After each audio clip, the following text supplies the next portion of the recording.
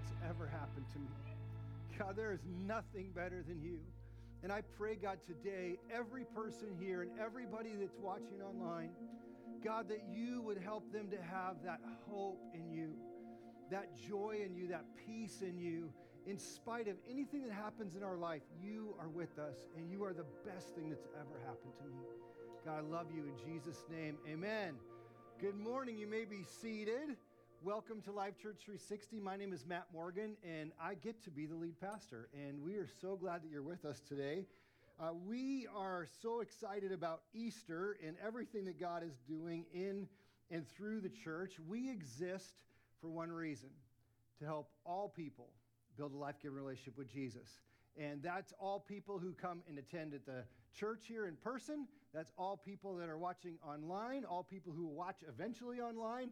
It's all people in our community and around the world. We want to help you build a life-giving relationship with Jesus. We do it in 4 ways, and we call it life. Love God, invest in others, faithfully serve, and encourage the world. And when we look at Scripture, what does God want the church to be and do? You see that over and over and over. And so that's what we do. And our prayer is that you would connect. You would actually feel like you're a part of the church, that you get to be a part of Life Church 360. And you can start to connect, first of all, with the church app. If you don't have the app on your smartphone, here's how you get it. It's on the screen. And with the app, you can manage everything that you would do at Life Church 360. We used to have a program, a piece of paper that we'd hand out here, say, here's what's going on. It's now all in the app. One of the most important things on the app is that you would be able to share your prayer requests. And so every Wednesday as a staff, we meet and we pray over the prayer requests that you actually submit. So that's really important to us. You can even give using the app, so you can give online. So really everything we do is on the app, so get that. You can connect by Facebook, Twitter, Instagram, all the different social media sites that are out there. You can also connect, and this is one of the greatest ways to really feel like you're part of a church, and that is to join a life group. And I want to put that on your radar screen because the spring life groups will be coming. It's not time to sign up yet, but they're going to be coming, and I want to encourage you to get to become a part of a life group. Today, I want to start the service with something kind of fun and different. And I'm going to ask that you trust me for a minute. I promise you don't have to talk with anybody or touch anybody. My wife hates those Greek times where you have to get up and talk to a whole bunch of people that you don't know. So those of you who don't like that time, I'm not going to make you do that. But I am going to ask if you'll trust me for a minute, and if everybody will stand up, and I'll explain what we're going to do. You're not going to move. You're just going to stay where you are. Okay. So I'm going to explain it, and then we'll do it. I'm going to have everybody close their eyes in a minute. And then I'm going to have you point in a certain direction. And when you point in that direction, don't look at anybody else. Keep your eyes closed. And then I'm going to ask you to open your eyes. Keep pointing wherever you were pointed. Y'all promise to do that? All right, I'm going to be watching you. So everybody close your eyes and point to the north. Point to the north. Where's north? Okay? Just wherever you think it is, point. Okay, now look. Everybody look. Okay, we got a bunch of different directions. Some people were looking, by the way. I saw you. Very good. You may be seated. Okay, most of you who were pointing, you thought the right direction. You were pointing that way. That's close. Okay, that's close. That north is actually that way, if you weren't really sure. And have you ever been going a direction, and you're going in a direction, and if somebody were to stop and say, you're going the wrong way, you would go, no way. And you would just like swear on your life you were going the right direction, only in fact to find out you weren't. Anybody done that before? I've done that before. So on your way out the door today, we're going to give you this nice little gift. It is a compass, and it has our logo on the back of it. This will help you kind of keep your bearings in life. And today what we're going to do is we're going to start a brand new series, and it's called True North. That the resurrection of Jesus is the centerpiece of all humanity, and he is the true north that will help you to navigate all of those steep, peaks of life that you go through. And in fact, we're going to talk about the resurrection today, and then for the next 7 weeks, we're going to talk about these steep peaks and deep valleys that we go through, and how do you navigate that stuff in life.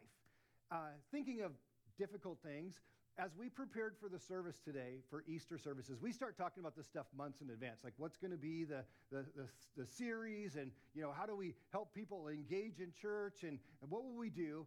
I was acutely reminded that last year at this time we were told no indoor services for Easter.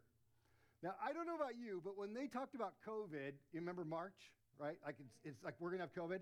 I thought, and I was dead wrong, I thought, you know what, by Easter, we'll be back. This is not going to be that long of a deal. They'll figure it out. We're gonna be fine. Let's just, and I was dead wrong, right? Because we were out for quite a while. And even today, as people are talking about post-COVID, we're really not talking about getting back to normal. It used to be, let's get back to normal. Now it's, what's the new normal going to look like? And there's a whole lot of hope. I mean, like the vaccine, I'm told the news said this week, everybody in Washington will be able to get it by the 15th. That's when it'll be available for everybody. And so that's a really good thing. We're still wearing our masks. I wonder how many people are going to wear them even after the vaccine. How's that going to, what's going to happen? And what's going to happen with all of our social gatherings? And how does that work? And the reality is this last year, we've experienced significant loss. In a normal year, you still experience loss. I mean, you ever notice that? Like in a normal year, there's relational things that happen in your life and they're hard. There's sickness. Everybody gets sick and that kind of happens, and family members get sick. There's money issues. The car breaks down, all that kind of stuff. Normal year, normal stress. But this last year has been like multiplied, just over and over.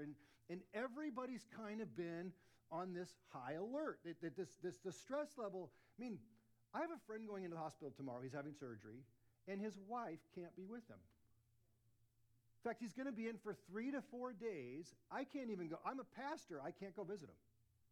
Right? I mean, like, his wife can't go visit him. His kids can't visit him. I can't visit him. I mean, how many people have had a loved one in the hospital this year and they can't even go visit him? That's a lot of stress on you.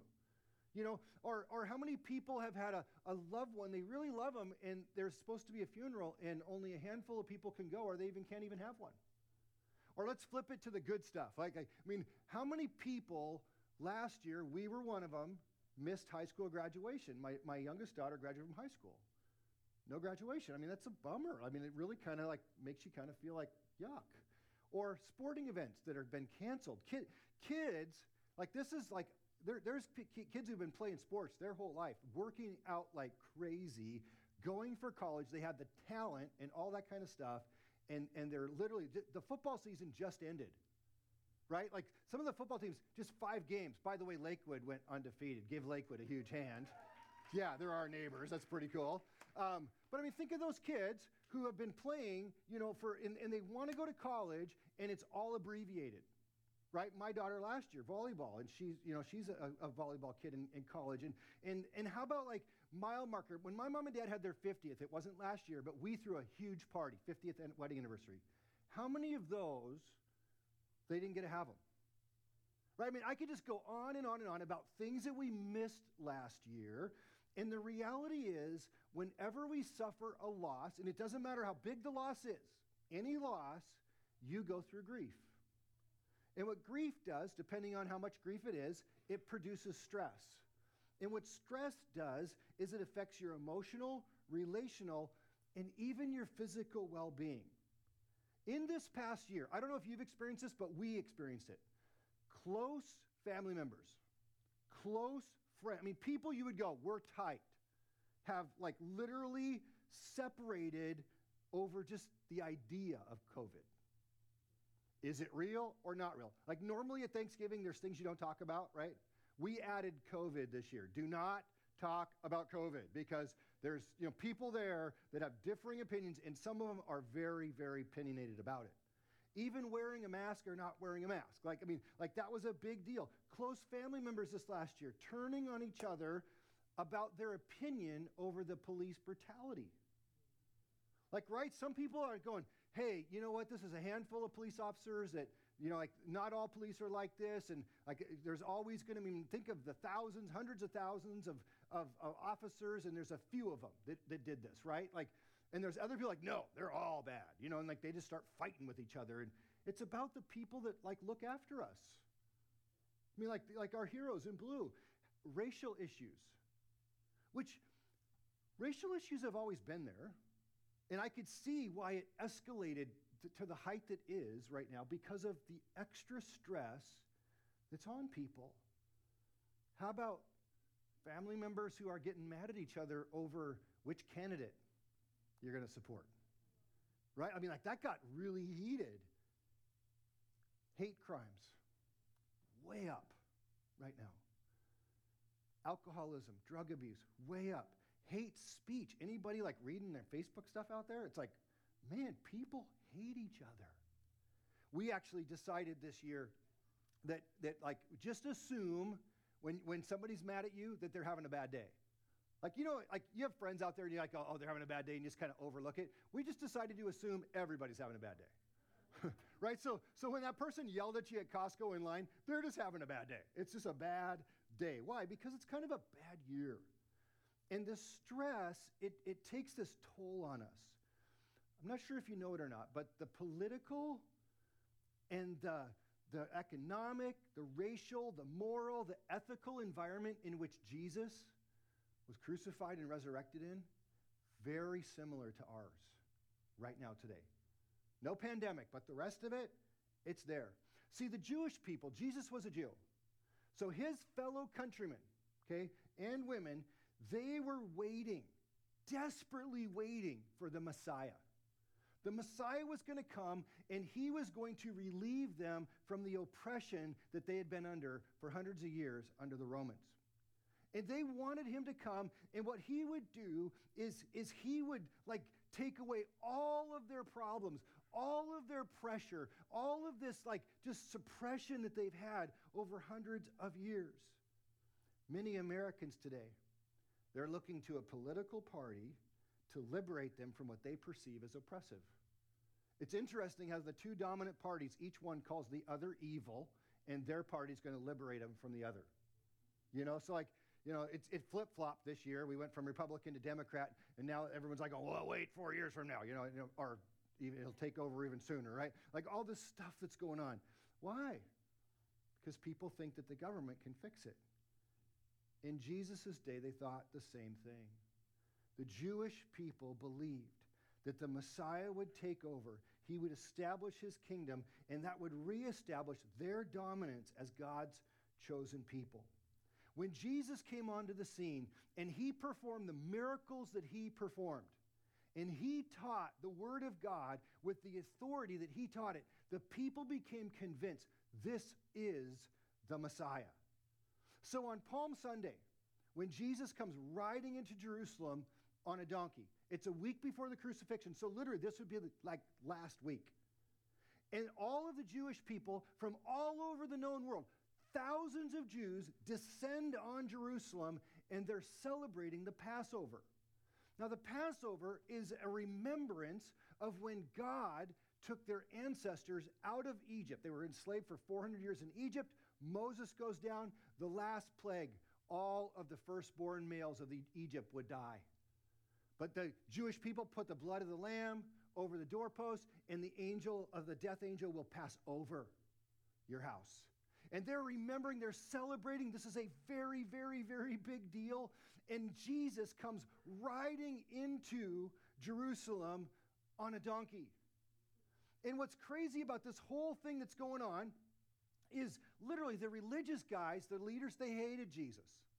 And they hated him because more people were like interested in him and following him than they were the religious leaders. They're like, they could see this thing, the tide was changing. The other people, like the commoners, they were like, they just thought this was the greatest thing in the world. They were so excited. Their prayers had finally been answered, and finally they would be liberated. The Messiah is here. So in Matthew 21, Jesus rides into the city. A very large crowd spread their cloaks on the road, while others cut branches from the trees and spread them on the road. The crowd that went ahead of him and those that followed shouted, Hosanna to the Son of David. Blessed is he who comes in the name of the Lord. Hosanna in the highest heaven. Now, Hosanna, it's a Hebrew term, and it means save. So, Savior from the highest heaven has come. Oh, It was a great day. They were expecting a revolution to happen. But Jesus wasn't establishing his kingdom on the earth. Jesus was doing something much greater. That's why we're still talking about it today. That's why you're here. Now, the prophecy about the Messiah, in the Old Testament, there's prophecy about the Messiah would come. There would be a new covenant. The covenant is how God relates to his people. One of the prophecies, especially that's very, pretty much misunderstood by the Jewish people of the day, was Jeremiah 31. It says this, "This is the covenant I will make with the people of Israel after that time, declares the Lord. I will put my law on their minds and write it on their hearts. I will be their God, and they will be my people. No longer will they teach their neighbor or say to one another, 'Know the Lord,' because they will already know me.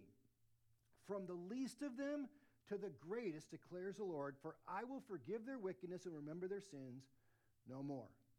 Now, what was misunderstood about this is they believed this would be instantaneous.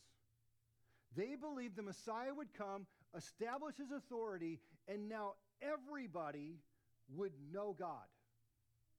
Everybody would believe in God. Everybody would obey God. So as a Jew, here's what they thought. Finally, everybody is going to behave the way we want them to behave. Finally, everybody's going to have our morals. Finally, everyone's going to follow our political agenda. Everyone is going to follow our laws. It's finally going our way. That's what they thought. They literally thought the government was going to save them. Jesus was going to take over. They thought it would begin with a revolution. A lot like when Joshua, when they came up out of Egypt and they wandered the desert for 40 years, and then Joshua takes them into the promised land, they take over everything. They kind of thought that might be the beginning of this thing. And then they would become the oppressors, and everybody else would be the oppressed. They would be on top. Finally, they would win. Even his disciples believed this. That's why they argued about who was going to be the number 2 guy, right? They wanted to know, hey, when you're in your glory, how about if I'm your number 2? Who could sit on the right and on the left? In Mark chapter 10, this is prior to Jesus going into the city, okay? So this is before what I just read, and he says this, "They were on their way up to Jerusalem, with Jesus leading the way, and the disciples were astonished, while those who followed were afraid. Again, he took the 12 aside and told them what was going to happen to him." So here's what he says. "We are going up to Jerusalem," he said, "and the Son of Man," speaking of himself, "will be delivered over to the chief priests and the teachers of the law. They will condemn him to death and will hand him over to the Gentiles, who will mock him, spit on him, flog him, and kill him. 3 days later, he will rise." Then James and John, the sons of Zebedee, came to him. "Teacher," they said, "we want you to do whatever we ask." "What do you want me to do for you?" They replied, "Let one of us sit at your right hand and the other at your left in your glory." Okay, Jesus, I know that bad stuff, but here's the good part. And when the good part happens, can I be your number 2 guy? I was just thinking, because you're going to take over, like the Messiah, this isn't going to happen. And I just thought maybe, I would, think about me. Jesus was like, you guys just don't get it. See, a lot of people today have a very similar mindset.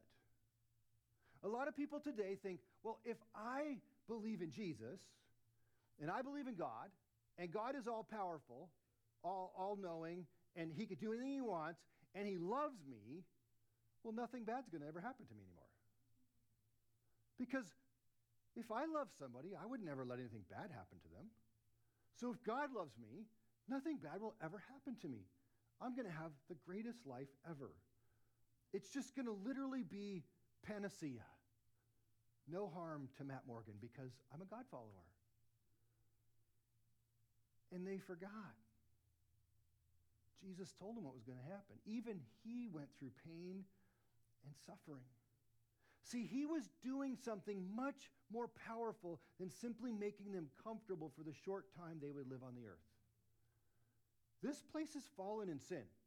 There's no way out of it. Except there's a way through it with Jesus. Jesus was doing something eternal. Jesus said to Pilate, remember when he went before Pilate after he'd been arrested? Look what he says in John 18. Jesus said, "My kingdom is not of this world. If it were, my servants would fight to prevent my arrest by the Jewish leaders, but now my kingdom is from another place." Do you remember his disciples did try to fight? Peter takes a sword, cuts off the officer's ear. Jesus said, "Put the sword away. Those who live by the sword die by the sword." He heals the guy, and he goes off and he's arrested. Interesting, right? These guys thought that they were going to take over. They wanted Jesus to liberate them by defeating their enemies. They had lost for centuries. Now it was time for them to win. Loss, when we experience loss, we talked about all the loss this last year, it often pushes us into a win-lose mentality. Even the threat of loss can trigger the most powerful emotion known to man. You know what the most powerful emotion to man is? F-E-A-R. Yep. Greatest motivator there is. Fear initiates that fight or flight mechanism in our brain. It activates the adrenal glands and the hormones needed to survive an attack. Human thought is dominated by winning or losing. If one wins, another must lose. Jesus came to give us the ability to conquer even the greatest fears. Zig Ziglar said this about fear. I love this. Zig Ziglar says, fear stands for forget everything and run, or face everything and rise. You can forget everything and just run, or you can face it and rise. The crucifixion of Jesus produced both of these responses. First, the crucifixion caused the disciples to forget everything and run. Jesus told his disciples he would be spit on, ridiculed, and crucified. We just read that in Mark chapter 10.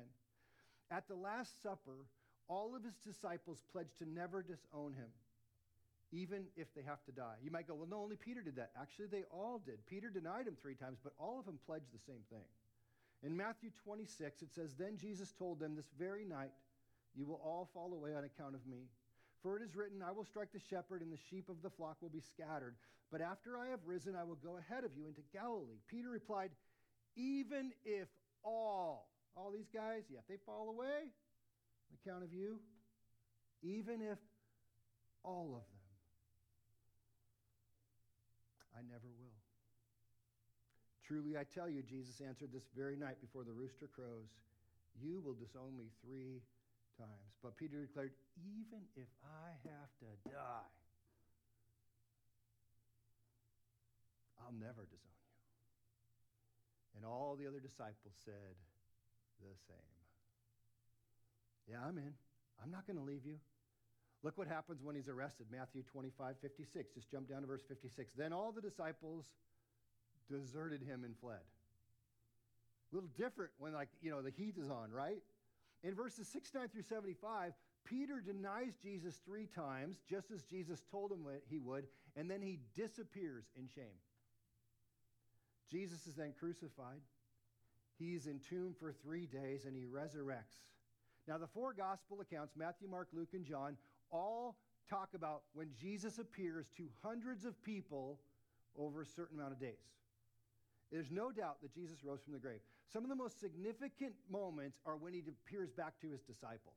Now, his disciples, they were the first ones to go to the tomb. Mary, Peter, John, right? They went to the tomb. They know that he is risen, but he's not with them all the time. He kind of would come in and out of the scene. So his disciples, they don't know what to do. So Peter, James, John, they went back to what they always did. Let's go fishing. Let's go fishing. Do you know what we often do in fear when we forget everything and run? We go back to what we know. Because it's what we've always done. It's just the way, it's our natural gravitational pull. And so these guys decide we are going to go fishing. In other words, they had forgotten what Jesus told them, that he would be crucified, and he was. That he told them that they would all fall away, and they did. He told them that he would rise from the dead. Now, this is amazing. He didn't just say, I would rise from the dead. He said, in 3 days. And he did.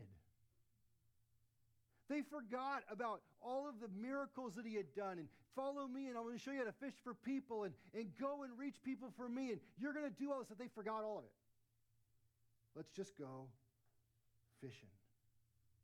For some crazy reason, they went back to what they knew. I'm going to assert fear. They were afraid they were disqualified, or they were unloved because of their failure to die with him. They were afraid maybe Jesus was angry with them or ashamed of them, or he was so disappointed in them that he no longer accepted them. You ever felt that way before? I bet we all have. So what did they do? They forgot everything he taught them, and they ran. I want to show you what Jesus does next. It's in John chapter 21, and it's the big story where the guys are out fishing, and they hadn't caught anything all night, and there's a guy on the shore, and he goes, hey, you catch anything? And they go, no. He goes, put the net on the other side of the boat. And they're like going, a fish go under the boat. But okay. And so they do, and they have this huge catch, and John goes, it's the Lord. Peter goes, you got to be kidding me. He jumps out of the boat, he swims to the shore. Jesus is making lunch or breakfast, whatever. And as they're eating, look what happens.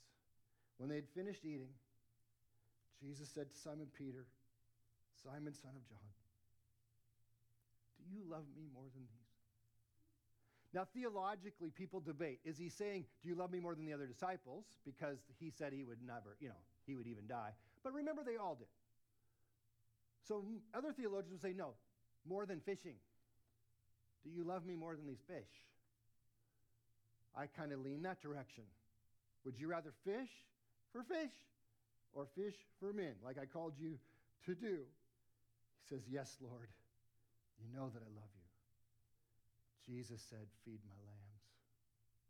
Again, Jesus said, Simon, son of John, do you love me? He answered, yes, Lord, you know that I love you. Jesus said, take care of my sheep. Third time he said to him, Simon, son of John, do you love me? Peter was hurt because Jesus asked him the third time, do you love me? He said, Lord, you know all things. You know that I love you. Jesus said, feed my sheep. Why do you think Jesus asked 3 times? Because Peter denied him 3 times. See, he wanted Peter to remember this. And you guys, we all do it. We all do it. He wanted him to remember. You promised this, but you didn't do that. And I am restoring you even in the middle of it. Feed my sheep. In other words, stop running. Remember everything I taught you and start facing everything and rising. We got to pause from our story for a second. I wonder if possibly in this last year, in all of the chaos, have you forgotten everything and started running from the Lord? Have you forgotten what he's taught you? And have you returned back to some of the things that you used to know? And quite possibly, you feel shame. And you might feel like he's mad at you. Or you might feel like you've disqualified yourself, or he's just not even going to have anything to do with you anymore.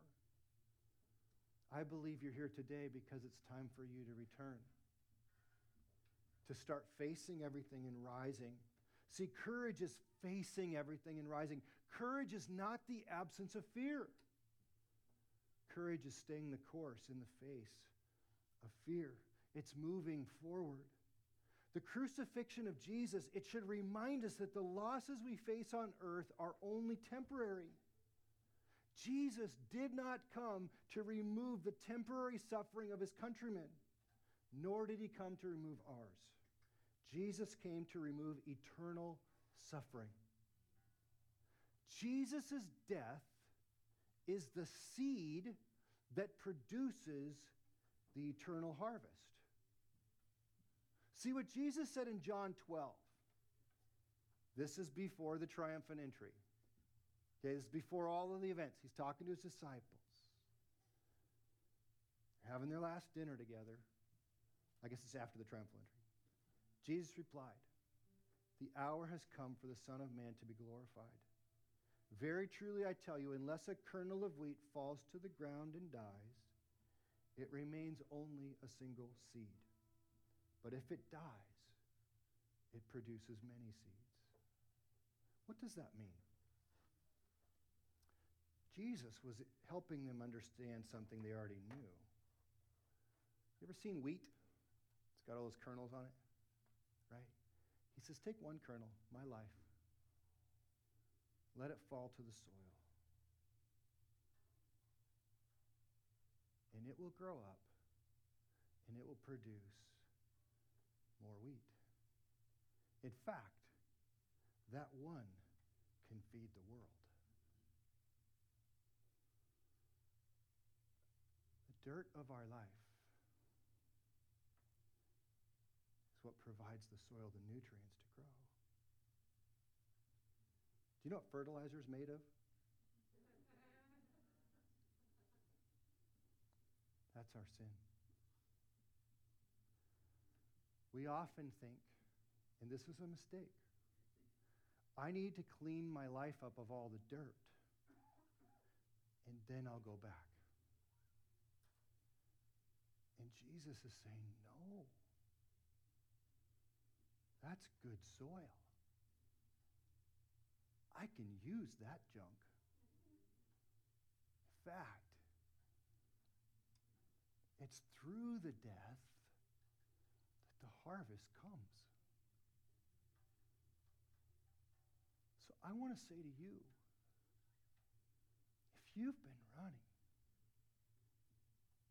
just forgotten what he's taught you, here's your moment. You get to return. And it just starts with a prayer. It's a prayer of repentance. Jesus, will you forgive me? I've blown it, Jesus. And you might go, more than 3 times. Then he'll just ask you 100 times if he needs to. Do you love me? Yes, Lord, you know I love you. And say, Jesus, will you be the leader of my life? This little trinket we're going to give you, I hope it means something to you. It's the direction for your life. Put this somewhere where it just reminds you, he's my direction. It's not where I'm pointing, it's where he's pointing. He's the bearing of what life is all really about. That's what it means to be a follower of Jesus, to follow his direction. Over the next several weeks, we're going to talk about how do you navigate these extreme peaks and valleys of life. Like this last year, you might go, how did you navigate that? By staying in his word, following his lead. And I haven't done it perfectly. It's actually been very difficult. But he will direct you. We're going to celebrate baptisms this morning. And if you are here and you weren't planning this, but you'd like to get baptized, you can slip out right now. There's a baptism table, clothes, and towels. You can get baptized. But baptism is the public declaration that you've given your life to Jesus. And so the water, what it represents is just like Jesus died on the cross, you die to yourself. And just like Jesus rose from the grave, you rise a new creation in Christ Jesus. I die to myself, I rise with Jesus, and I'm a new creation. And I'm going to face everything and rise. I want to pray in just a moment and give you that opportunity to just resubmit your life to Jesus. Or maybe for the very first time, give your life to him. As we get ready to close the service, we do our tithes and offerings at the end of the service. If you're new, don't feel like you need to give. Thank you for being here. This is our gift to you. Just no problem at all. Just get your keychain on your way out the door. If this is your church home and this is where you give your tithes and offerings, the ways you do that is, one, you can text to give. It's on the screen. You can also give online. That's on the screen. You can give on the way out the door. There's a box on the door there. There's also buckets. Or people just send in a check. But we didn't do the service for money. What we did the service for is this prayer right now. So if you'll bow your heads, Jesus, we bow our head. And I just want to pray this prayer, Jesus, for anybody that's here right now. And if this is you, you just say this to the Lord in the quietness of your heart. Jesus, I've kind of forgotten, and I've been running. And I just ask you to forgive me of all my sins. You know there are many. And Jesus, I pray that you'd forgive me and that you would lead me. You would be the leader of my life. I put my life in your hands and for your direction. And I thank you for that right now. Help me to grow in you and to know you this year. To face everything and rise instead of run. I give you my life and I thank you and I love you, Jesus. In Jesus'